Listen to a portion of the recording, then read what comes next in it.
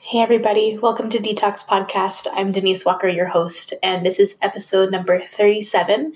It's called Lesson 1, and I'm really excited to get into it. This is a really exciting time in my life right now. I am just filled with passion and drive and forward momentum. I know last episode I was feeling a little glum, pretty low mood, lots of stress, but since then, everything has just come up, Denise. Like, it's just, everything's in order. My ducks are in a row. Things are going smoothly, and the creativity is flowing. Pick Your Poison Volume 2 ebook is available for pre-order. You can go to Amazon and search it up, and it'll be there for you to pre-order. It launches, that and the paperback, on April 20th. We're getting so close. I cannot wait to share this with you. There's some good shit in this book. The book launch, April 20th, I'm getting really excited for. And I had this nightmare last night that I changed the venue at the last minute without telling anybody, and only my parents and some of my close friends showed up. And it was really weird, and everybody was mad at me for not telling me that the venue changed, and I was really upset that nobody showed up. And every time I opened my book to read poetry from it, I didn't recognize the poems, and they were really convoluted, and I kept tripping over my words and what was skipping lines, and it was just a mess. And it was so funny because usually I don't dream so on point, but it's going to be amazing. I have no doubts in my mind that it's just going to be a really awesome, fun night. I hope to see you there. You can get tickets. They're free. It's just like a registration type thing, and you get entered into an door prize on Eventbrite.com. It's Pick Your Poison Volume 2 book launch. Denise Walker, of course. Hope to see you there. And let's get this thing going. I'm excited. It's just a tiny poem. It's got 2 lines. It's called Lesson 1. And here it is. Start killing the thing that's killing you. That's it right there. That's the little poem. Start killing the thing that's killing you. And now, I have my own version of this and what that was like for me. But I really wanted to hear what it was like for you. I took to Instagram and asked people to give some input, and I was really amazed by people's honesty and rawness that they gave to me, and I've incorporated it into my list that I call my 13-point plan on how to know you're being murdered from the inside out. My 13-point plan on how to know you're being murdered from the inside out. It's catchy. It rolls right off the tongue, right? Okay. Well, when you are suffering from something as insidious as addiction, there are some really obvious ways to know that it's killing you. Things like suicidal ideation and suicidal thoughts, increase in reckless and really risky behavior, self-harm, and things that come from it that are really, really terrible, like the loss of a job, a house, property, your car, your family, your friends, big losses. Those are kind of the more glaringly obvious ways to know that you are being killed by something. However, I want to focus, these 13 points are the not so obvious.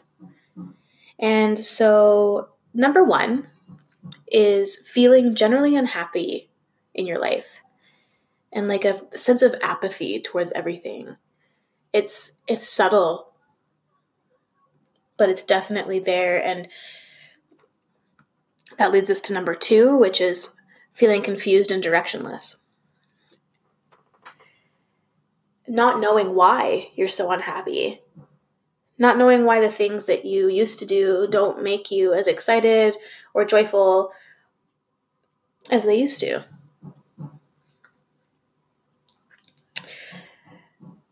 Number 3, was big for me. It's about how your self-talk starts to placate you, and dances around this harmful behaviors that you're doing in order to convince yourself that it's okay or it's not that bad. And this is what a lot of that alcohol propaganda, like those memes, those like mommy's wine time and no champagne, no gain, things like that. They trick us into thinking that our consumption is normal, even when it is not. Even when you are drinking yourself into unconsciousness every night, we are tricked into thinking that it is normal. And the more that happens and the more we talk ourselves out of it, we start comparing ourselves to other people. Like, oh, look at them. They're having mimosas with lunch. It's okay if I have a mimosa for lunch. And all that comparison makes us feel like it's not that bad because everyone else is doing it. It's not bad. We're okay. But we start trying to fit ourselves into this little corner where we're not really looking at exactly how much we're drinking or what it's really doing to us. We only see the kind of the outside stuff. That we look at other people and we see just, them at their table at brunch having a mimosa. We don't see what they're doing later that day, what they're doing that night, what they have going on in their lives. So what we're doing is comparing our surface level activities and being like, okay, well, if we're all just operating at this surface level, mimosa level, we're all fine. But deep down, we know that there's something wrong. Number 4 is you wake up in a negative state. And this can be once a week for you. This could be once a month for you. This could be every day. But once it starts getting more, or I should say, it's going to be individual. It's going to be different for each of you what is considered like so horrible. But for me, it was every day. I was waking up in this negative state. I was extremely hungover or still drunk from the night before. My head was pounding. My guts hurt. I literally felt like I was going to shit myself, like at all hours of the day.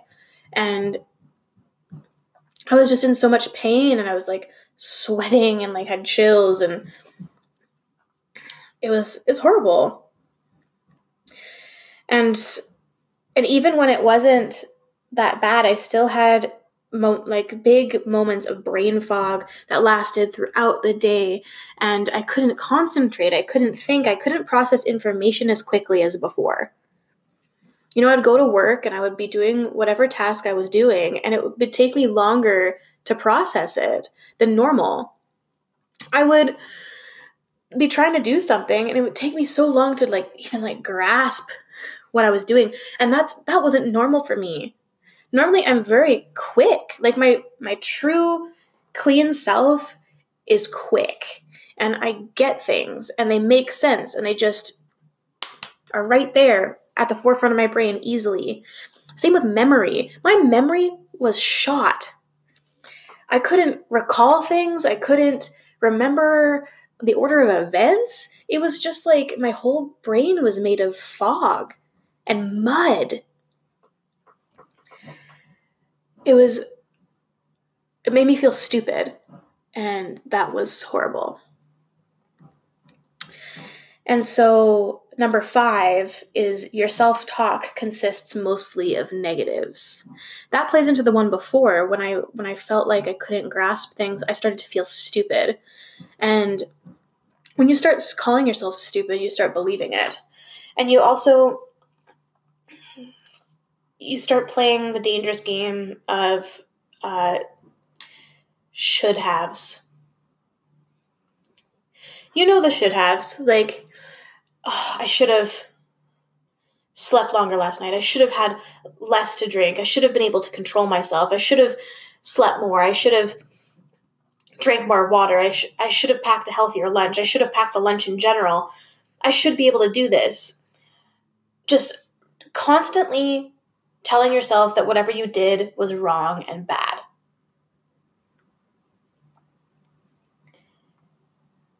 You just feel like a failure constantly. Everything you did, you failed at. Whether it was how many hours you slept last night, how much you tried to moderate and it didn't work. It's not a healthy mindset to be in, to be constantly battering yourself for the things you didn't measure up to. Number 6 is always apologizing for things that you did, or feeling like you always need to apologize for things you may have done but can't remember. That was constant for me.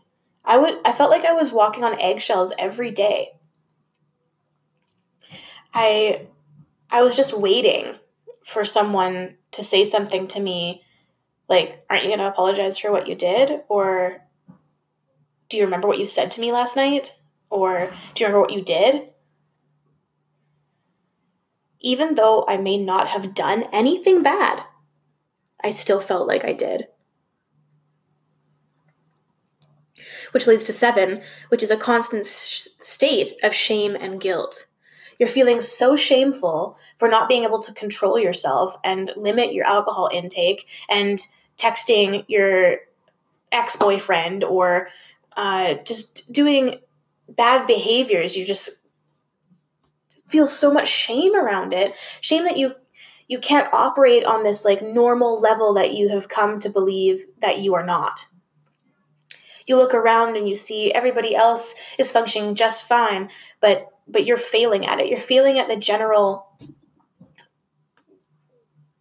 of life. Like you're not measuring up.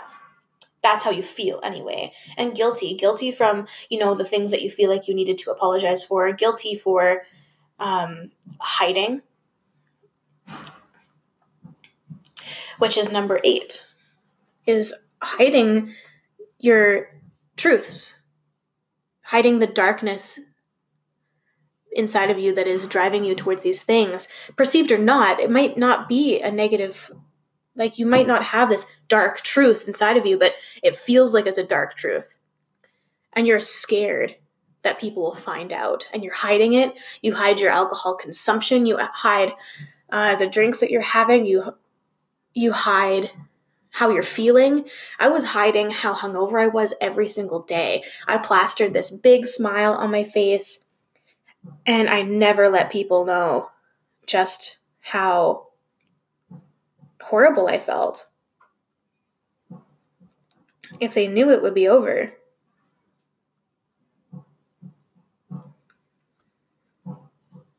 And number 9 is not recognizing yourself, your actions, and your thoughts. You're speaking, acting, walking around in a fashion that doesn't belong to you. It doesn't feel like you.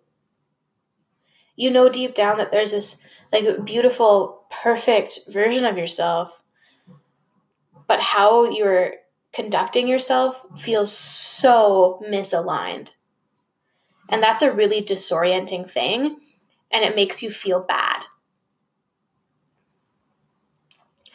And that leads to 10, which is a feeling of being out of control, not feeling in control. Like there is some sort of other force that is moving your limbs, moving your mouth, and working your brain, and you are just along for the nightmare of a ride. The interactions you have with your friends and family, you say horrible things to them that you never thought you would ever say. You hurt the people that you love for no reason. You manipulate, you lie. And that's not you. 11 is knowing that you can do better, but you're not. Knowing that deep down that there is a part of you that can act in the light, can act in the truth, can live authentically and achieve amazing, beautiful things. But you're not able to get there. You're not able to move yourself in a way that leads you there. You're trapped. You're stuck. You know that something else exists, but you don't know what it is. You don't know how to get there. And you feel like you might die before you get the chance to see it. Number 12 is anxiety and seeing how it starts to affect your relationships, how everything starts to bubble over into this anxious energy, and how it comes in between you and the people that you love and the people that you interact with, how you walk around day to day. It all bleeds into each other, right? All of these things, all of these points, this whole list, everything just builds up into this massive anxiety energy body inside of you that you're just walking around throughout the whole world, through every activity on eggshells, and just reacting. You're just reactive to everything. There's no cognizant thought. It's just pure, frantic, emotional energy.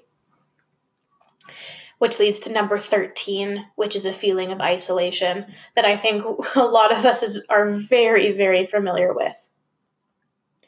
It feels like the problems that we are facing, the way that we are, this whole dissonance between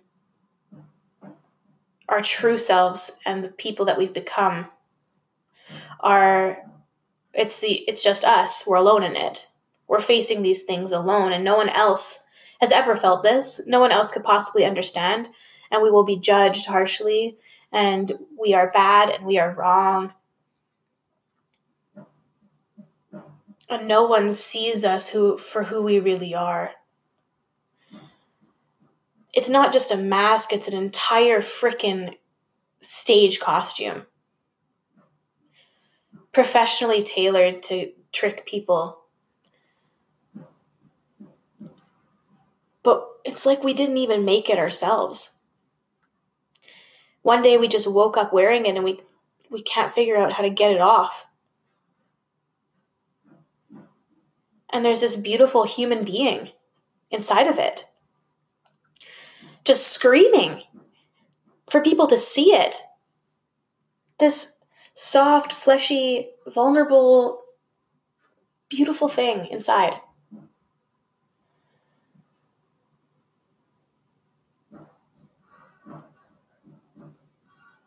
And it feels like we're being killed.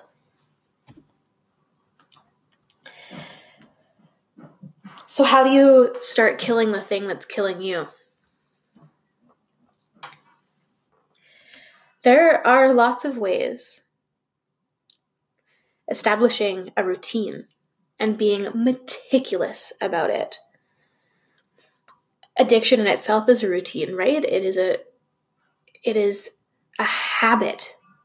I don't like the word habit because it's like, I think it really downplays the actions of something that you've done over and over and over again. But when you do something over and over and over again, the brain loves it. It gets really comfortable. It starts feeling like this is what we like. The brain releases chemicals, and the brain gets addicted to those chemicals. And what happens when we don't follow that routine? It freaks out.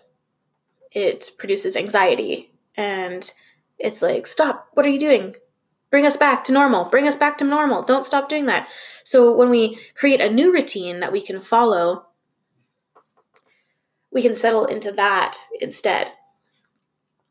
And I'm not saying to pick up another addiction, but there are healthy ways of rewiring the reward pathway. When you go through your day and you get home from work and you need to come down from your day typically the answer is you pick up a drink and that soothes you. But there is a way to enact that response, but in a healthy way, like having a bath. Eventually, this will override. It's really fucking hard. But a way to tackle it is to personify the addiction.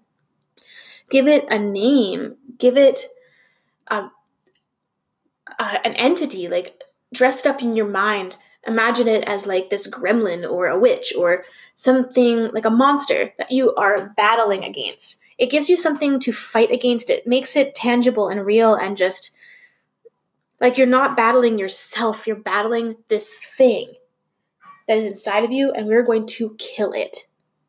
We're going to kill it dead before it can kill us.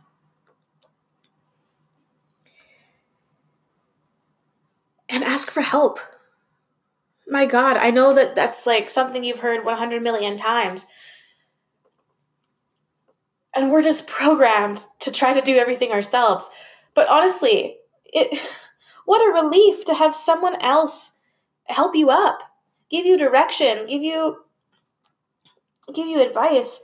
And the next step, I would say, is to take the advice, take the help, ask for it, but also receive it. It's one thing to say, I need help, but to follow through is what is the magic that makes it happen. You know, I've been looking at my stats here on my podcast. I started this in July of 2018. And as I'm saying this, it's April 2019 now. So less than a year. And it was kind of like steady listeners until January. And then I had a 700% increase in listeners in January. And then after January, it dropped back down to the same amount that I had before. Maybe less, actually. I don't know why. The only thing that I can speculate at, really, is New Year's resolutions to cut down on alcohol consumption or stop drinking altogether. And once January is over, the drive, the new start energy has kind of dissipated. And you know what? That's the timeline that was for me. January is when Bell Let's Talk Day was, and that's when I first admitted that I had an issue, and I put it out there for the world to see. I took off the mask, I unzipped the costume a little bit. And it was terrifying. It was really, really, really terrifying. And it sent me into a really emotional state. But I didn't get sober right then. You know, like I put it out there, and like it wasn't an overnight process. I didn't get sober just then and there. It wasn't until around this time of year, March and April, is when I got sober. March was the first time I started to string together like 5, 7, 12 days at a time, when previously the most I could ever do was 1 or 2. April 20th is my sober date. And I don't know what it is about this time of year. I don't know if it's the sun in Aries or if it's springtime or what. But I always have a massive, massive amount of drive at this time of year. And I use it. I can't help but use it. It's almost impossible to ignore. And I just push and I get shit accomplished. And right now, for the first time, I have actually been consistently like going and exercising. I've started running, coaching, and I'm part of the Sober Saturdays yoga challenge, and I've been going to yoga every single day. When that's usually, I can't do that. So I'm using this energy right now to get that going, and hopefully I will stay on that trajectory because it is so good for me. So what I'm saying is that perhaps your energy comes to you at this time of year as well. And it's okay that if January didn't come to fruition, but we get chances over and over and over again, these little bursts of momentum and motivation take those. Take advantage of them. Use them to implement amazing small shifts into your life, because the small shifts make massive change. And trying to do massive change all at once always backfires on me. Always. It's like I take on way too much at once and it just folds like a house of cards. So I know for myself that it has to be one card at a time, and I have to master that card before I add another one. It has to be strong. It has to have a good foundation before we can start adding on top of it. I know that. You got to do what's right for you. Don't look around. Don't see me and being like, oh, this girl is sober and she's doing exercise and she's got this business and oh my God, she's got everything. How does she do it? Because it took me a while to build this up. I had to do it really slowly, and I had those pressures too when I looked around and I saw people in the beginning who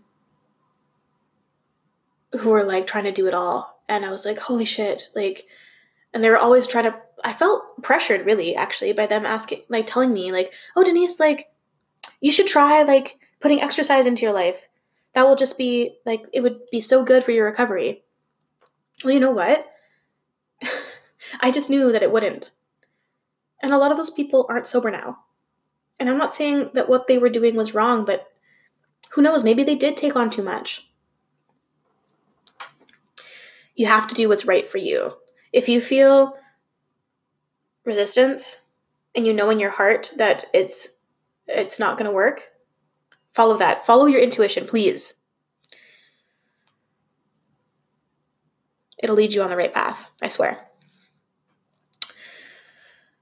Okay, I hope this has been helpful, because lesson number 1 is start killing the thing that is killing you.